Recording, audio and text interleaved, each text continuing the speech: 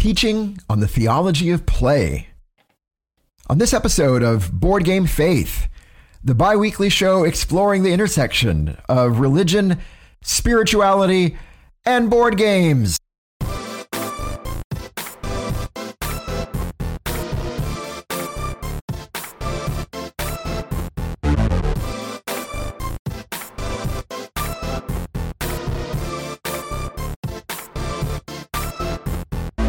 Kevin, every week I look forward to virtually jamming with you to our theme song. It's a highlight brief, of the, but it's potent. It's brief. It's brief but potent. Full of possibilities. Brief possibilities. Yeah, brief possibilities. Brief possibilities of joy. That's the name of my autobiography too. I was just thinking that. Brief possibility. Possibly on my tombstone. That's right. Oh, no. Welcome everybody to Board Game Faith. It is great to have you here. Thanks for tuning in. My name is Daniel Hilty. And my name is Kevin Taylor.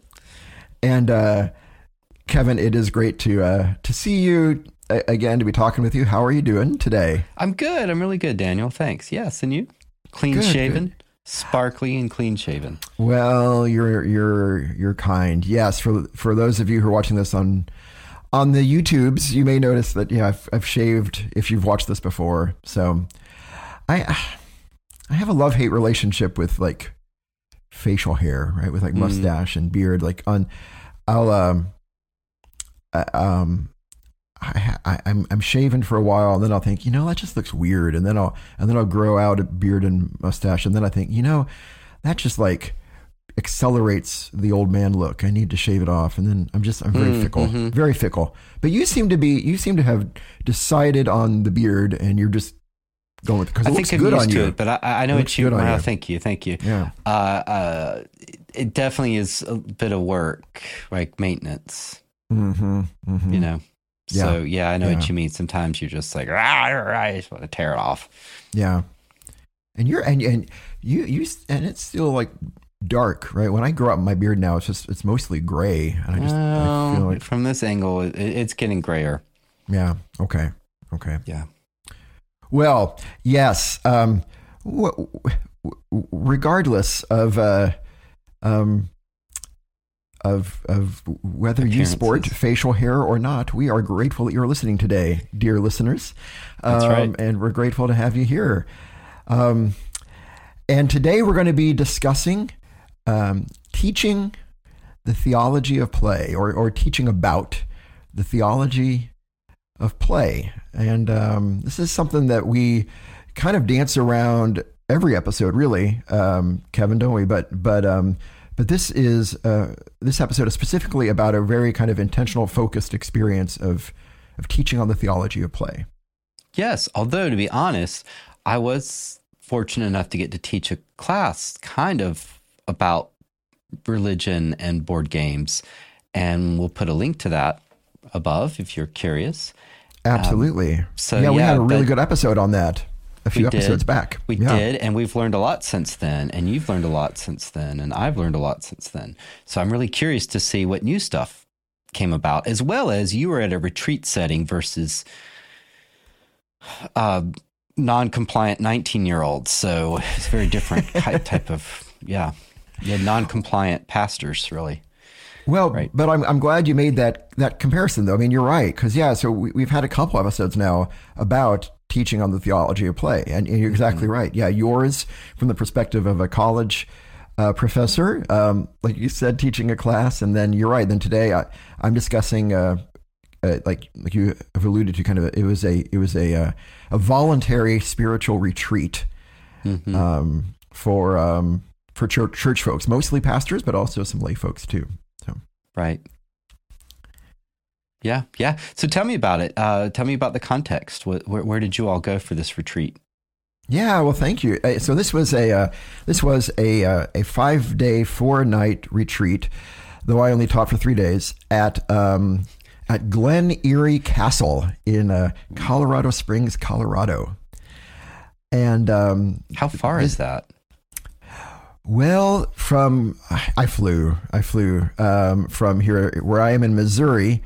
I understand it probably would have been like a 10-hour drive, which I know is not a answer to the question in terms of distance, but in terms of average driving speed on American highways, I think it's about a 10-hour drive from here. But Gotcha. I flew, so is that common to have a retreat from Missouri go to Colorado?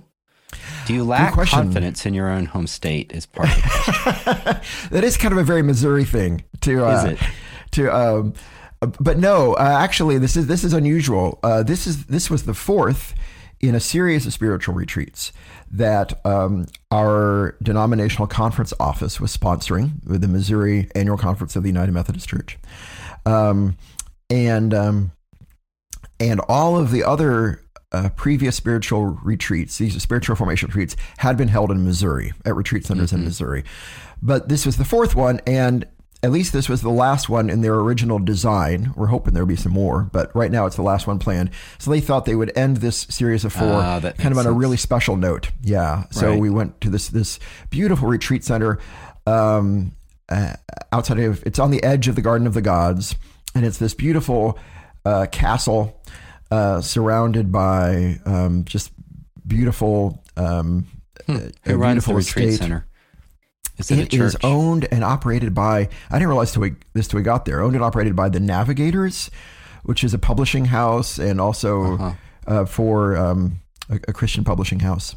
It also runs some, I think there were some summer camps, and they have other activities too besides the publishing house. But they perhaps might be best known, or at least one of the reasons they're especially known today, is the Message translation of the Bible, Eugene Peterson, was published by the Navigators. So they really dislike that translation, by the way. You don't like that translation? Oh, it's so corny, and I don't trust one person. I thought it was remarkable. I haven't spent a lot of time with it. One person could do it. That's a snap judgment. No, I just, I have to admit, I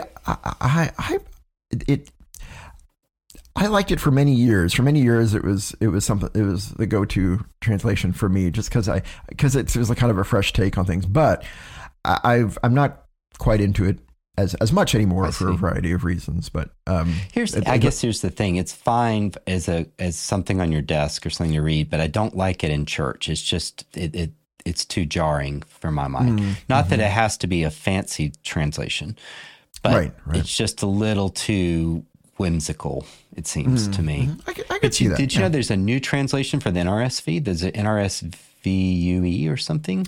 Yes, it's like slightly I've heard updated. that. Yeah, it's kind of cool. Yeah, that's cool. I haven't gotten a copy yet. I need to check that out. Or a copy, whatever you call a digital version of something now. Yeah. Right. Yeah, that's cool. So yeah, it was great. And it was surrounded by, mountains and hikes. And so we stayed in a little lodge next to the castle. There was about 33 of us. And again, mostly United Methodist pastors, but also some lay folks as well. And lay folks, for those who are unfamiliar with church jargon, that just means church people who are not pastors. In other words, normal people. Right. Not the weird clergy people. Like me, like us.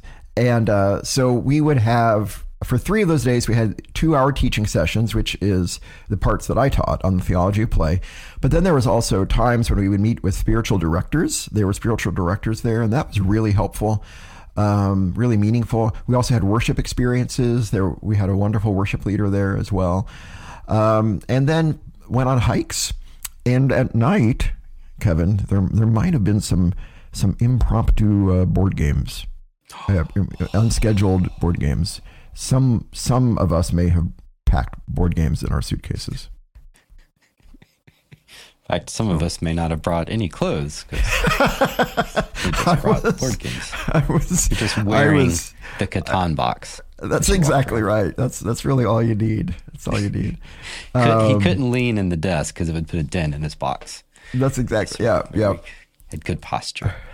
Wow, that is awesome. So that was 6 hours, really, 3 2-hour sessions. That's pretty amazing. Yeah. So how did you break down that time? How did you structure it? Thanks. Well, and I should let you know here at the beginning, I also acknowledged you over the course of those 3 days as the silent partner in the lessons, and said that investor.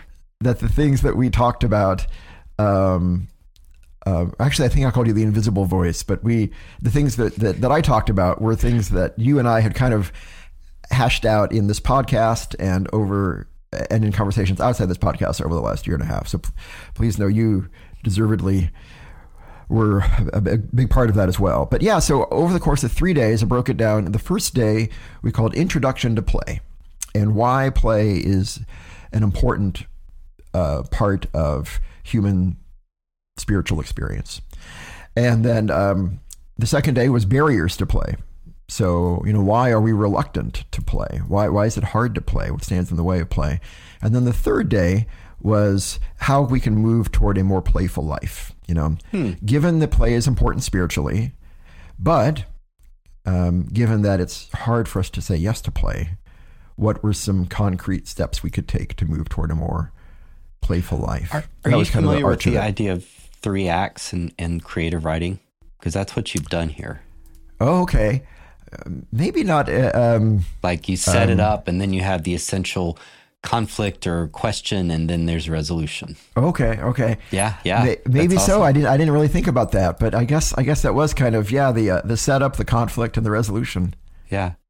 Huh. Yeah. Hero's journey. Wow, that's awesome. So, who are some of your major conversation partners here besides the invisible one?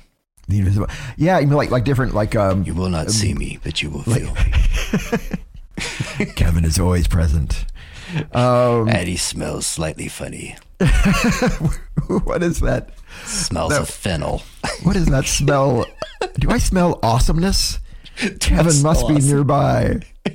The smell of awesomeness and hope. It's like a brand new Superman cape. He just sort of crisp and smells like... Oh to Kevin. Oh to Kevin. Kryptonian fabric. Hints of awesomeness with undertones of kryptonite. Yeah, kryptonite. Right.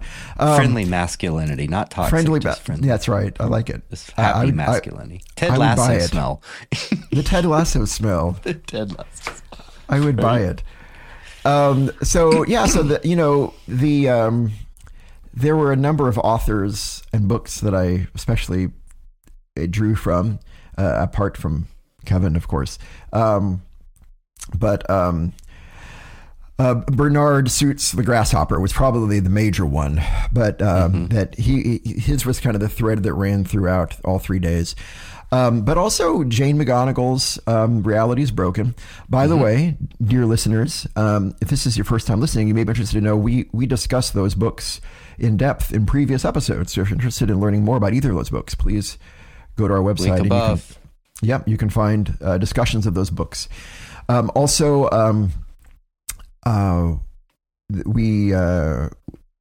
discussed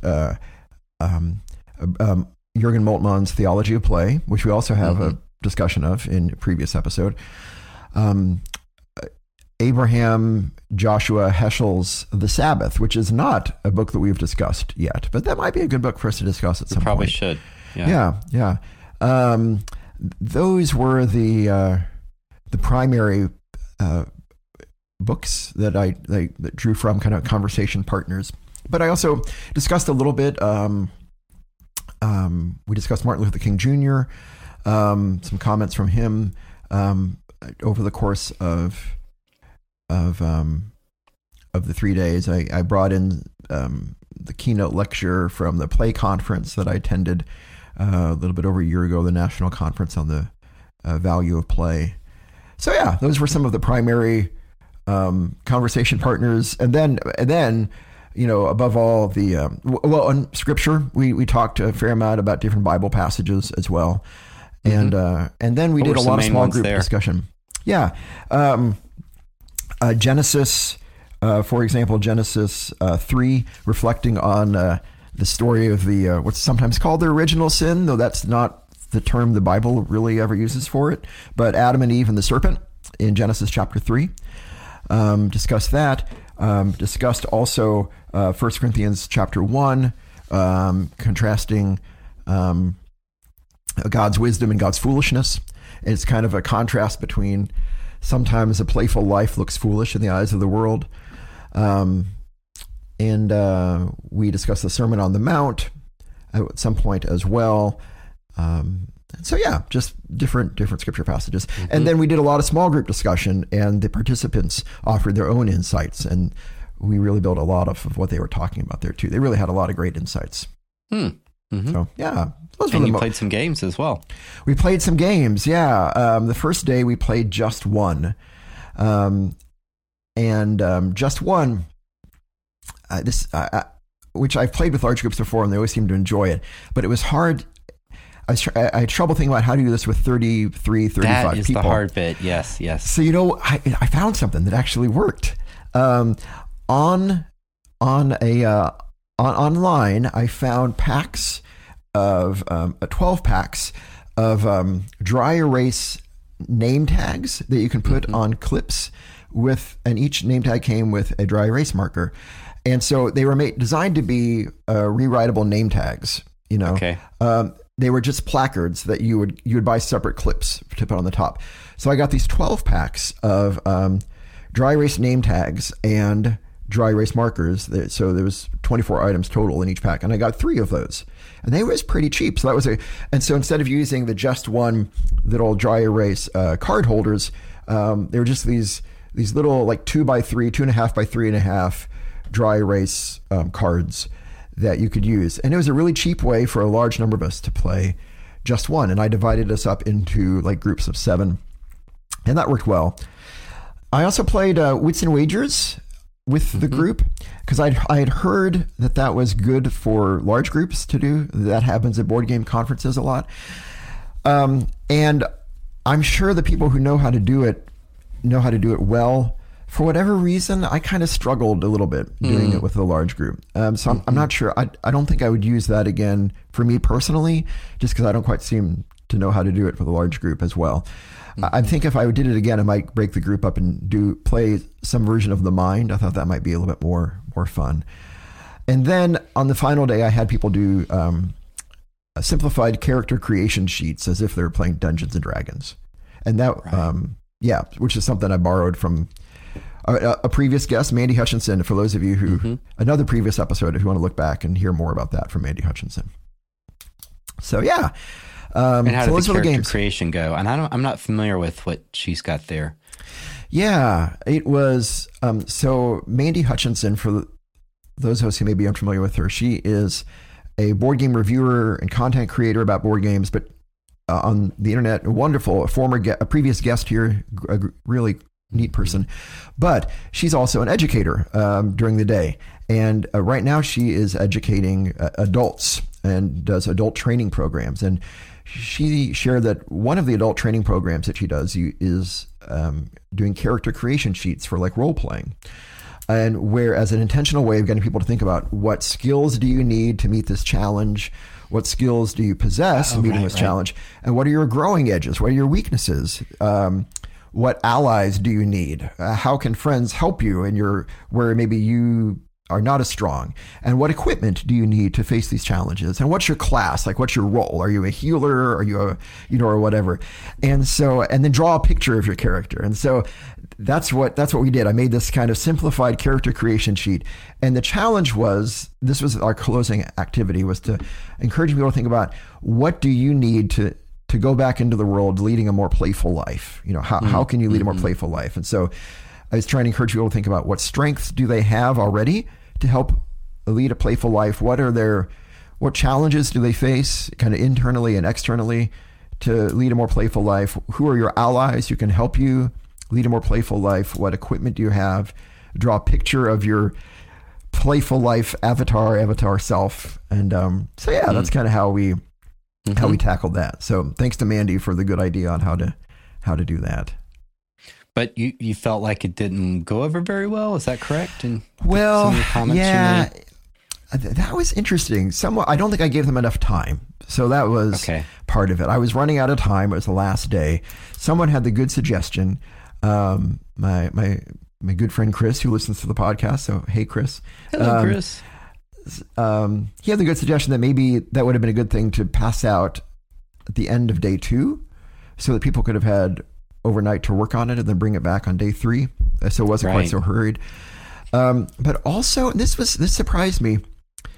That was the activity we did that probably some people were the most resistant to. And I don't mean that in a mean way. And I think they said this too, that for some people, it was probably the most foreign to how their brains are wired and how their hearts were wired. Right. So it needs more of a setup kind of thing. Yeah. Whereas, the D&D players who were in the group, they were like, oh yeah, I know how to do this. And they could whip it out in like 5 minutes. It's going to be fun. Yeah. But for some people for whom this was a completely foreign concept, it was a real struggle to try to.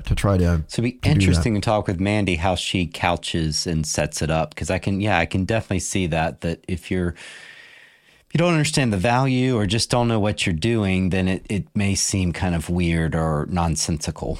Yeah, because it has to be placed in its frame, and that's the tricky thing. It's kind of like handing someone Monopoly pieces, and they're like, "So what do I do with these?" Like, then it doesn't make sense without the game structure.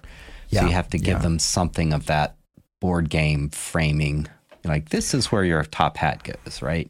That's a good point. Yeah, framing it within the larger narrative of what are role-playing games and how do they work, and which I did not do. Or even maybe playing a sample version so then they can see, okay, this is why I want the archery skill.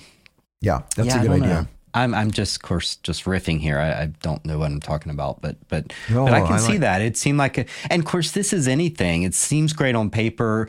Do you know it's going to work? No, you execute the play and then you revise and you iterate. So it's good for you for trying this and being inspired and wanting to check this out. And now you know how to iterate and innovate. Well, thanks. Based on that feedback, right? Thank you. Yeah. Well, I'm just so grateful for the leaders of the conference and their kind invitation to kind of allow me to give I have to admit, try I'm probably a bad. I'm the one that can be like, well, I don't want to do this. I don't know why. There's a bit of me I'm not really a rebel unless sometimes in that group setting where you're supposed to share, I'm someone who's like, well, I don't feel like sharing. So I don't know. Yeah, maybe there are too many Kevins in the audience. I don't know. I sometimes balk at those things, and I'm very moody, I think. Yeah. Huh. Yeah. Is it? Yeah, that's interesting. I can understand that. Yeah. I wonder why that is. Whether it feels more of an obligation than a. It sometimes it can feel, and this is me, but it's an obligation or it's an expectation, but it's also, I guess if I'm not expecting it or I don't have anything to add, then you end up, it can be kind of but we have to fill out this, what is it, the big sheets of paper that get torn off? Like, we have to put something on here, but nobody really knows what to put. Right. The flip charts and the flip charts. And you're like, I don't know. Right. Waterfalls, right? Yeah. So you kind of get stuck. Yeah. Don't go chasing the waterfalls. I've never. Yeah, that is a weird mixed metaphor, isn't it? Don't go chasing waterfalls. Yeah, I've never really thought about it. Because they don't move. I guess it's really more of finding them. I would be interested to find the history of the phrase "Don't go chasing waterfalls." I think it maybe means our listeners would know. I think the song, to be honest, is kind of deep. It's about don't let the perfect be the enemy of the good. Like, don't go looking for perfection, like the perfect waterfall. Okay. Maybe that's what it is. It's like it's like the gnome traveling the world looking for the perfect waterfall.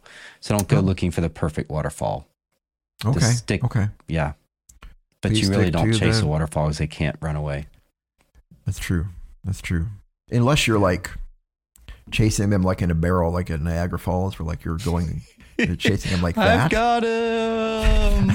I remember reading some novel thing about the Roman emperors, and one of the crazy ones, Nero or something, decided to declare war on Poseidon, and he sent his troops out to the water's edge and had them fire arrows into the ocean. Whoa. And then declared his victory over Poseidon. It's all these poor soldiers are like, well, got to do what the boss says. So they fired their arrows into the ocean. That's wild, really. They defeated Poseidon, and then he had a big party for 4 days. That's interesting. Wow. I guess it's probably a tall tale from his reign. Who knows? Anyway, all right. So character creation, chasing waterfalls. Yeah. Experimentation. Yeah. Good for you. Good for you. Well, you thanks. Tried that. And you got into what else on day one? Yeah. Just more specifically. Sure. So yeah, so on day one, one of the very first things we started with was this idea of what are we talking about when we talk about play? And we started with Bernard Suit's definition, that play is the voluntary attempt to overcome unnecessary obstacles. And that's probably one of the things the group resonated the most with, or with which the group really seemed to resonate. Yeah. And we returned to that again and again over the course of those 3 days. Mm-hmm.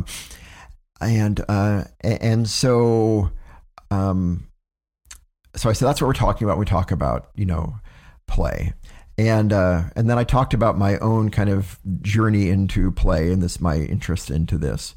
It started with board games and a Christmas gift back in a few years ago, and kind of looking more into that and reading more and learning more about kind of the presence, how really when we're talking about games, we're talking about play, because games and play are the same thing. That when you play, you're doing a game. When you do a game, you're playing. And then discovering more about how people have, these theologians and thinkers and philosophers throughout history have been drawn to this idea of the deep spiritual value of play, and how play is something that has been a part of the human experience, including adult human experience, from the very beginning of time, and how it has these deep spiritual benefits. And talked about this that quote from Bernard Suits when he says play is our salvation, and how, we talk about the quote from Jürgen Moltmann, who says, play is how liberation happens, and then we eventually got around to this idea from Parker Palmer, a Quaker theologian a Quaker thinker who talks about play being a sign of our calling, that how we played as children is a sign of who God made us to be today.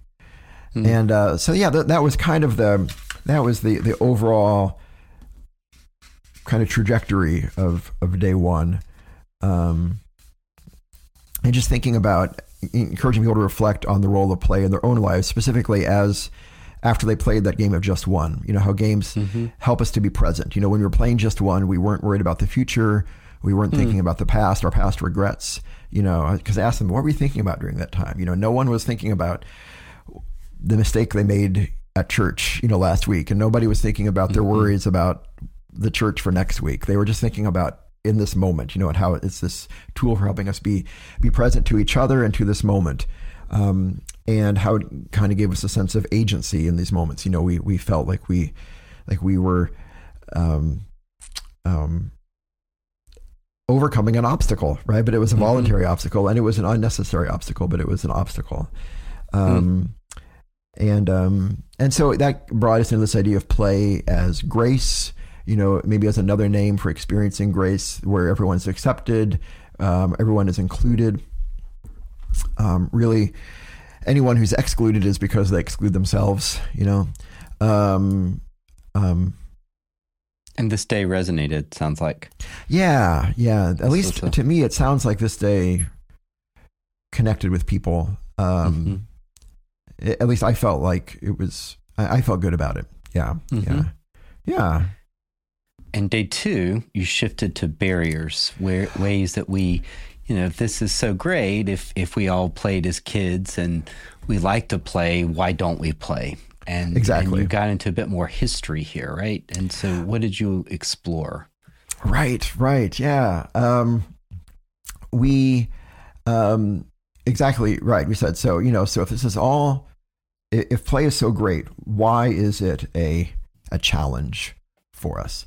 And I begin by talking about Bernard Suit's The Grasshopper a little bit more in depth, and talking about this dream that the grasshopper has in the book. And again, dear listeners, you can go back and listen to those episodes on Board Game Faith if you want to hear more.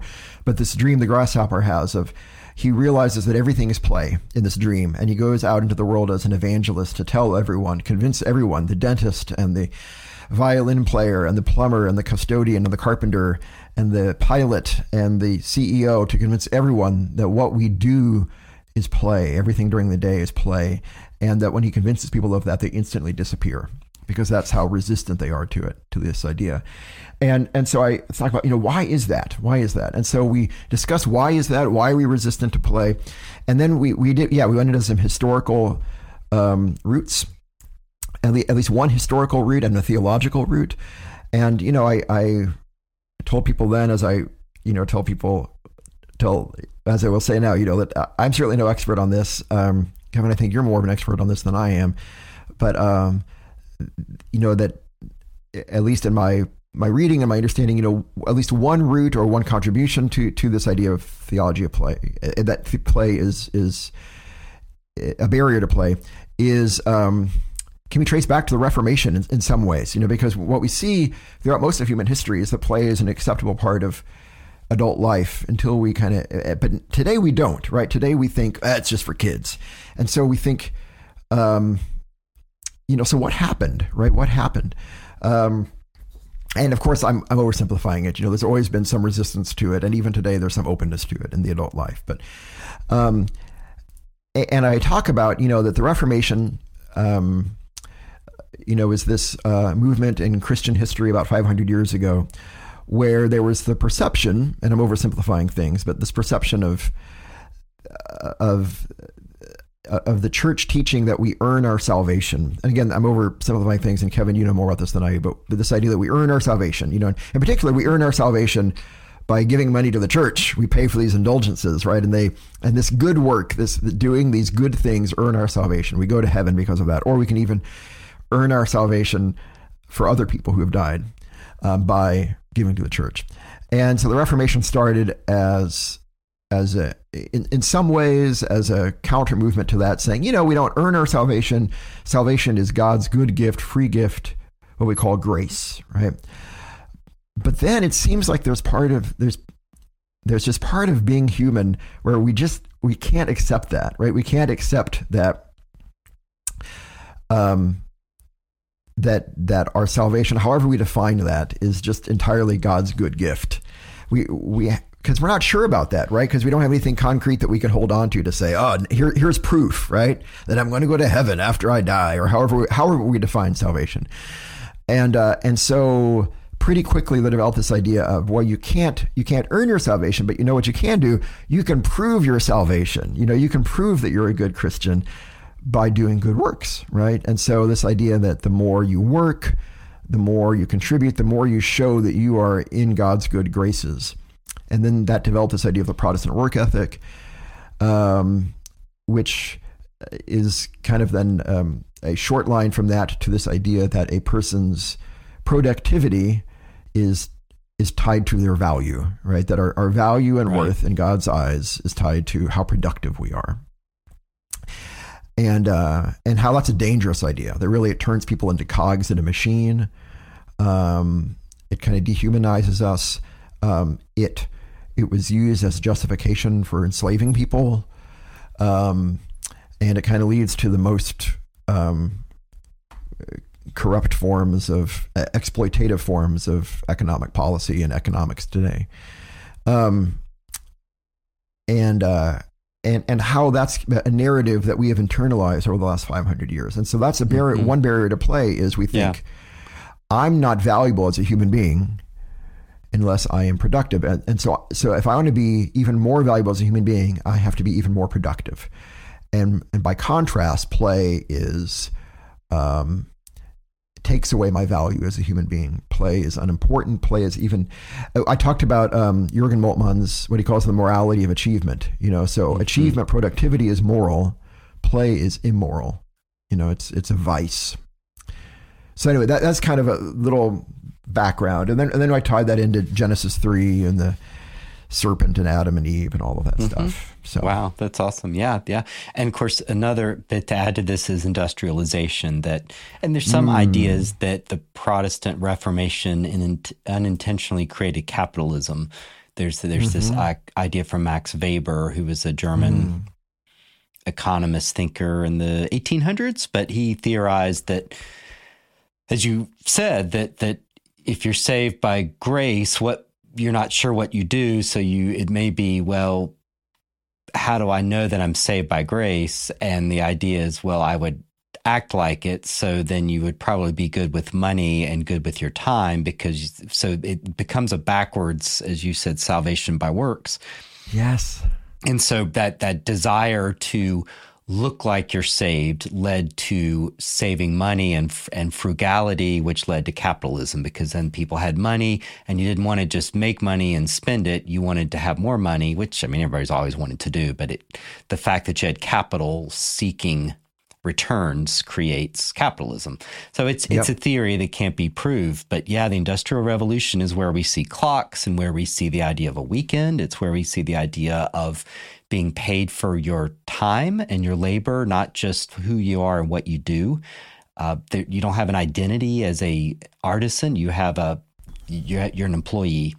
And so it creates this whole concept of as well as with industrialization, you get travel. So we have trains that have to be synchronized. We get airplanes, which leads to, of course, leisure and vacationing, and the idea that you might go tour the great places of Italy, the great European tour, go visit Venice, because nobody did that till the 1800s.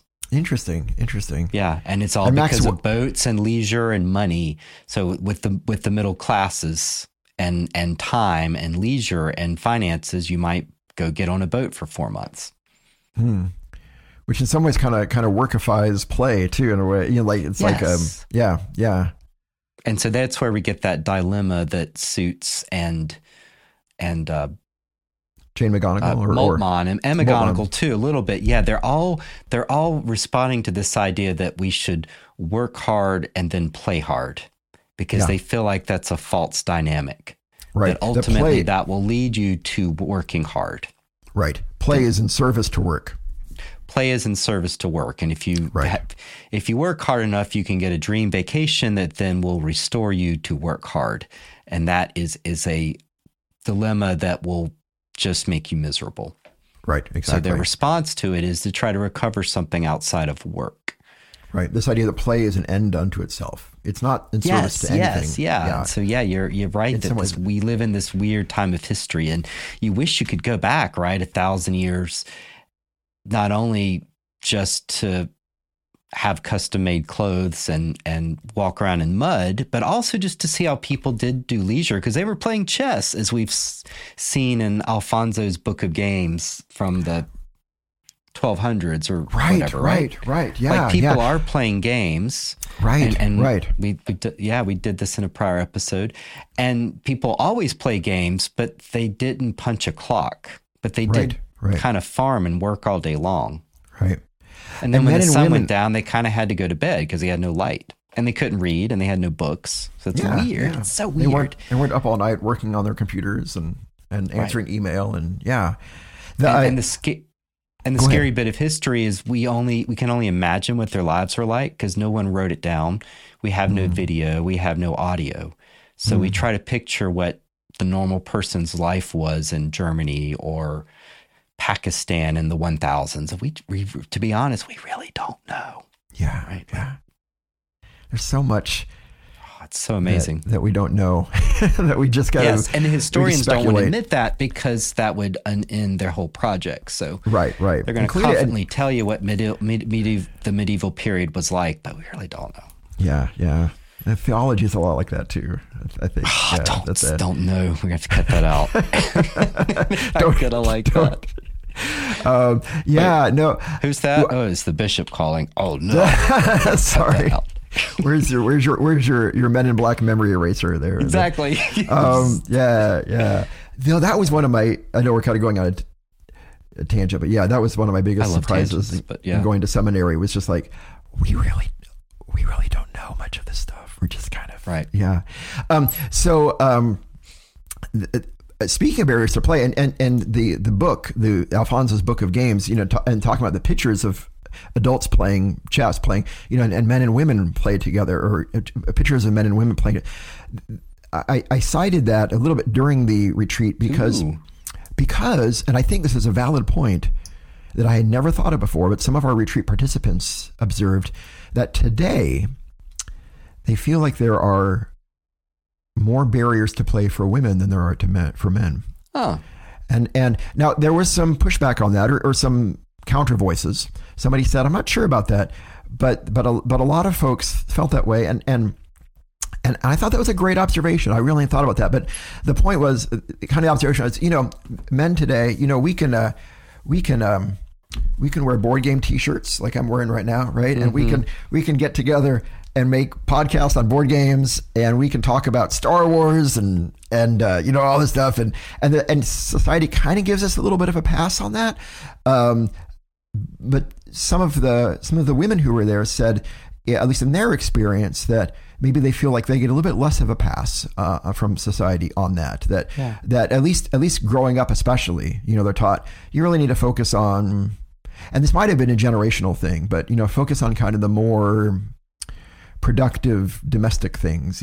Focus on learning to cook and clean and sew, and which maybe have a Barbie doll. Yeah, whatever the origins. Right. I mean, definitely the board game industry and hobby is dominated by white men. There's just no way around it. It's not everybody, and there's a lot of important voices out there. So our family plays games, blackboard gaming. There's So it is, and wonderful women's voices too. You just watch the videos. I'm sorry. Yeah, and one. Yeah, exactly. And women's voices in those examples, and other women's voices too. That but it's definitely dominated by white men. Yeah. So I thought that was interesting. Could I go on another theological tangent with you? Oh dear.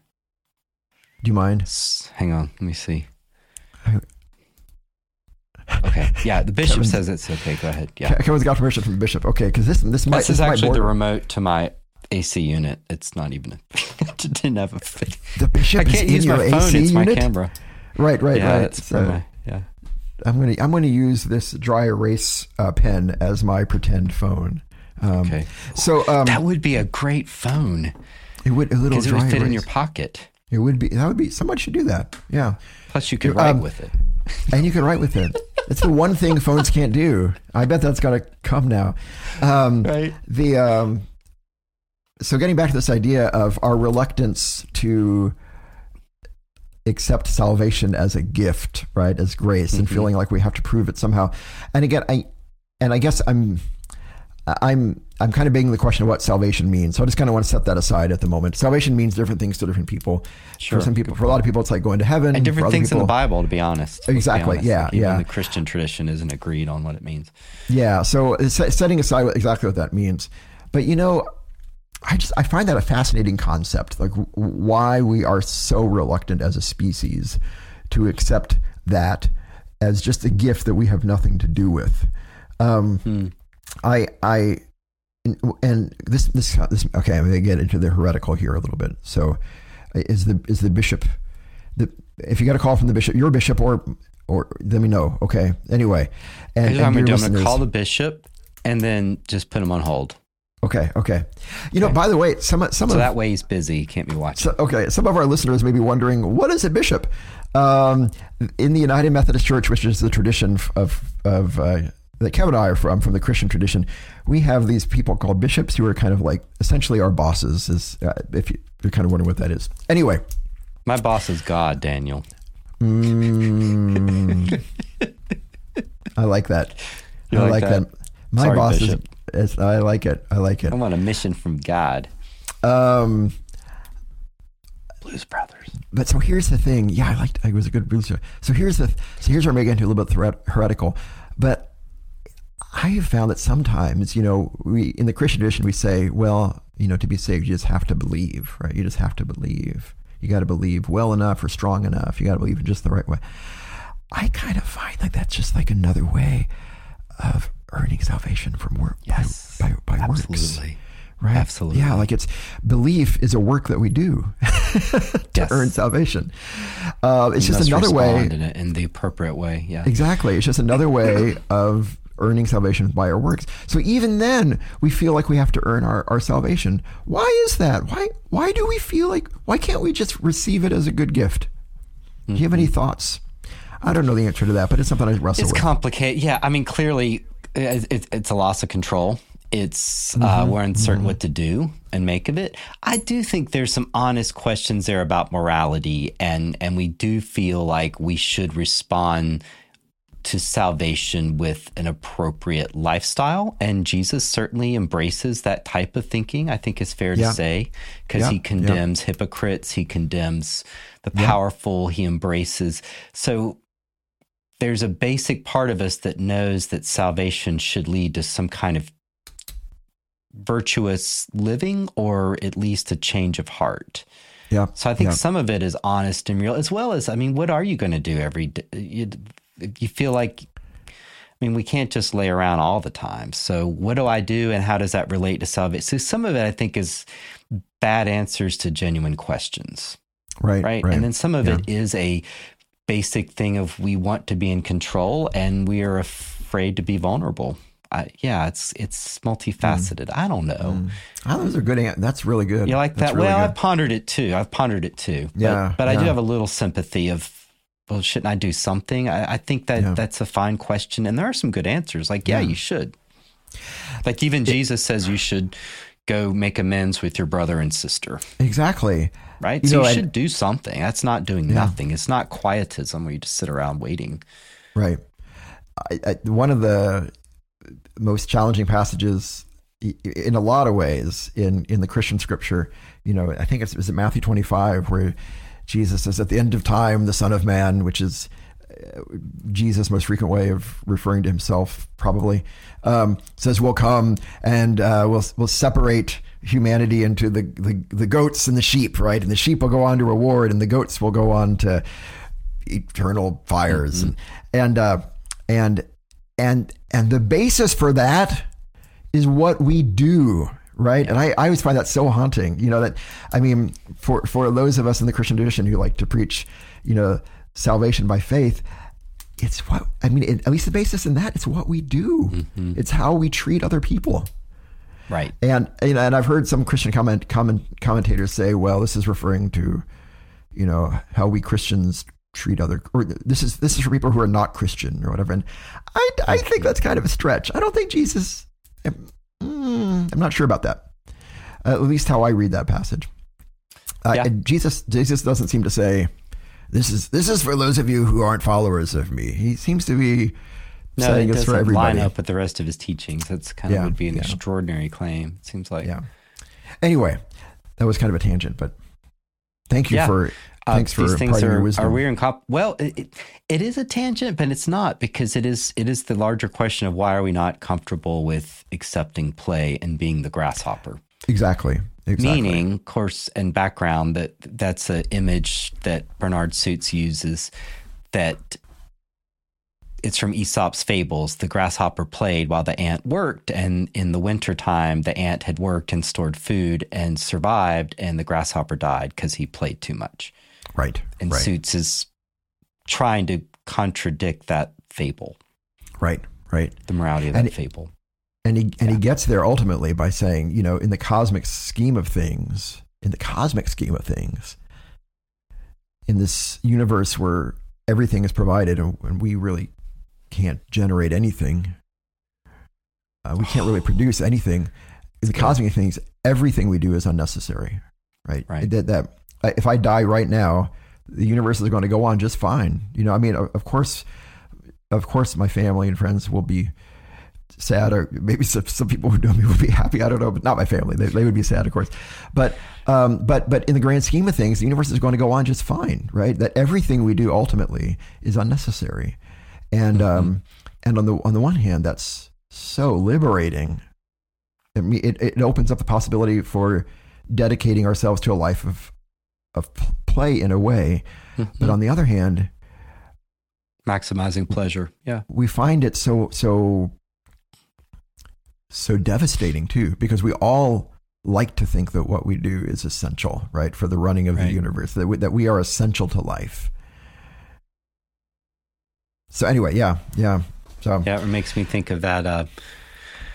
The poem, is it Coleridge, Kubla? Look on my works, ye Ozymandias. Look on my works, ye mighty in despair. So like he wanted to leave a list of conquests, and all that's left is part of a statue in the desert. So yeah, wow. It's really hard for us to accept the fact that we don't really put a dent in the universe. Yeah. We're just a little speck on the surface of another little speck on the surface of another little speck, and in an AI dimensional construct. Something.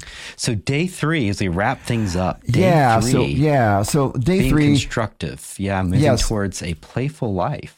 Right. And day 3, we just talked about a couple of tools for leading toward a playful life. One was the gift of Sabbath. And Sabbath is this tradition where, God wants us to rest, traditionally, one day a week. And so we talked about, that at least has many parallels with the theology of play, right? That Rabbi Heschel, who I mentioned earlier, talks about Sabbath is not in service to the rest of the week.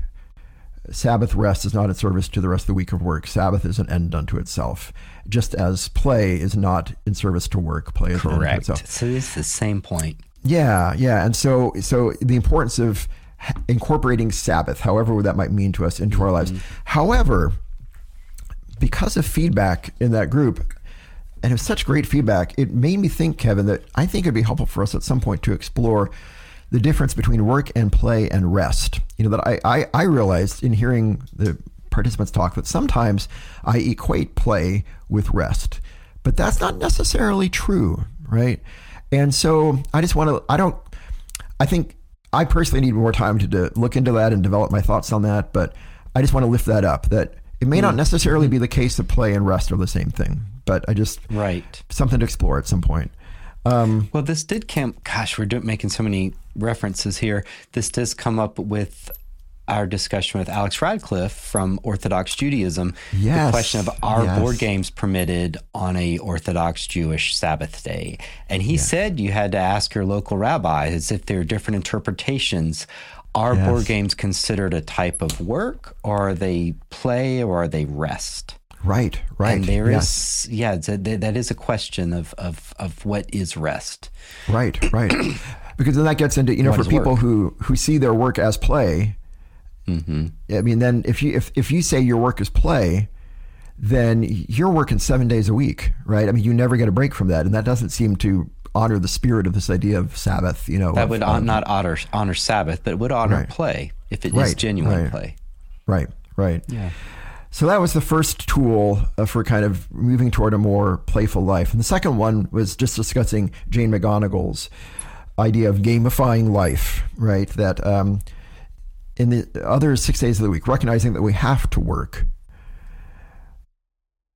how can we bring lessons of play to the rest of life? How can we move work? If in some ways play is unnecessary obstacles that we voluntarily do, and work is perhaps unnecessary obstacles that we are obliged to do, how can we make those obligations? How can we bring a sense of want to do to some of these obligations as well? Yes. And she's great to point to that crossover, because work is also overcoming obstacles. How do you meet a deadline? How do you ship a product? Whatever your goals are, it can't be easy, or else there wouldn't be a job to it. So work is also defined in some ways by overcoming obstacles. Yes. Yeah, in fact, we really need to think that through, because there's an area of combination there. Yeah. Well, and if Suits is right, even those obligations we overcome, those obstacles we overcome in work are ultimately unnecessary, right? If Suits is right. And so is the difference that play is the voluntary attempt to overcome unnecessary obstacles, and work is the obligatory attempt to overcome unnecessary obstacles. Could Maybe? be. It could be. I don't know. And also it seems,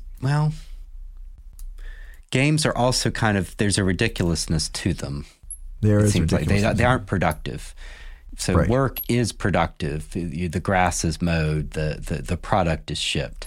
But games, at the end of the day, it's just cardboard and arbitrary rules and little meeples. True. So there's something to the fantasy element, it would seem to me. But Or three-legged race. Like, why would you do that? Like, why wouldn't you? Right? It's kind of dumb. Right. It's a good point. I am haunted by McGonagall, also points out that sometimes play can be productive and sometimes work can be non-productive too. Like I know I've come to the end of some days when I've been busy all day at work and I look back and I think, I haven't accomplished anything. You know what I mean? Like, so I don't know. Yeah, it's. But there are other people that are spending hours prepping for a D&D session, and it would look like work to an alien because they're having to do all that. Some games are like homework, but it feels like play, not like work. And that's McGonagall's point. How do we bring a certain kind of joy to our tasks? And she gives several answers to that with room for failure and for nice rewards, a sense of being rewarded for your actions, and there's other things she does. Yeah.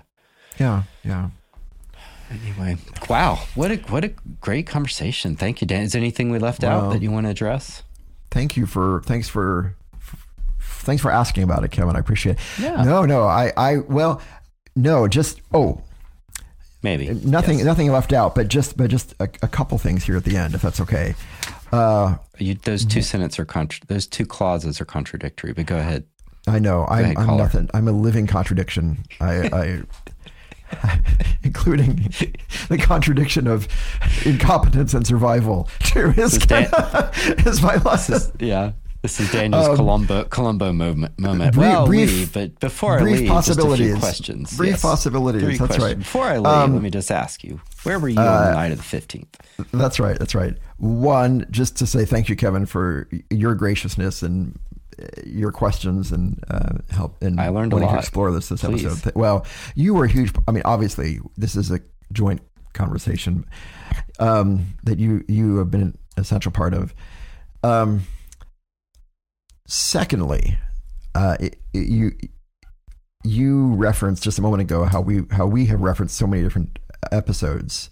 In this one episode, we've talked about listen to that episode, and it occurs to me as you say that just how grateful I am for this ongoing conversation that Board Game Faith has been over the course of all of these episodes. Not just you and me together, but with books we've been reading and with guests that have been on here and hearing from our wonderful listeners. And just to affirm and say thank you to you and to all of our listeners and to our guests.